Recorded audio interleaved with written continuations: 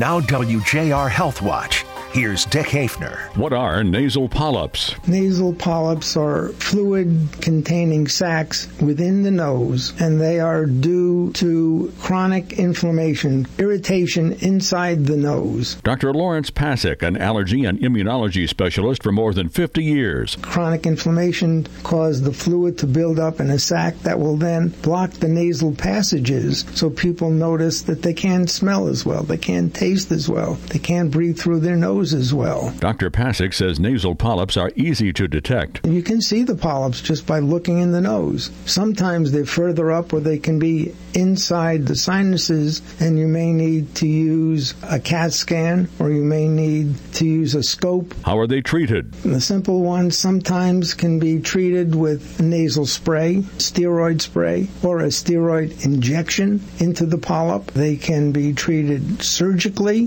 That's becoming less and less common because they seem to grow back. Now there are newer medications that are injected that seem to cause the polyps to shrink. These polyps are not cancerous. They're just benign, fluid-filled sacs in the nose, and you don't have to worry about cancer with nasal polyps. Still pretty nasty, though. Yes. Dr. Lawrence Pasik, the Dean of Allergy Doctors in Michigan, can be reached at Allergy and Asthma PC in West Bloomfield. I'm Dick Haefner for WJR Health Watch.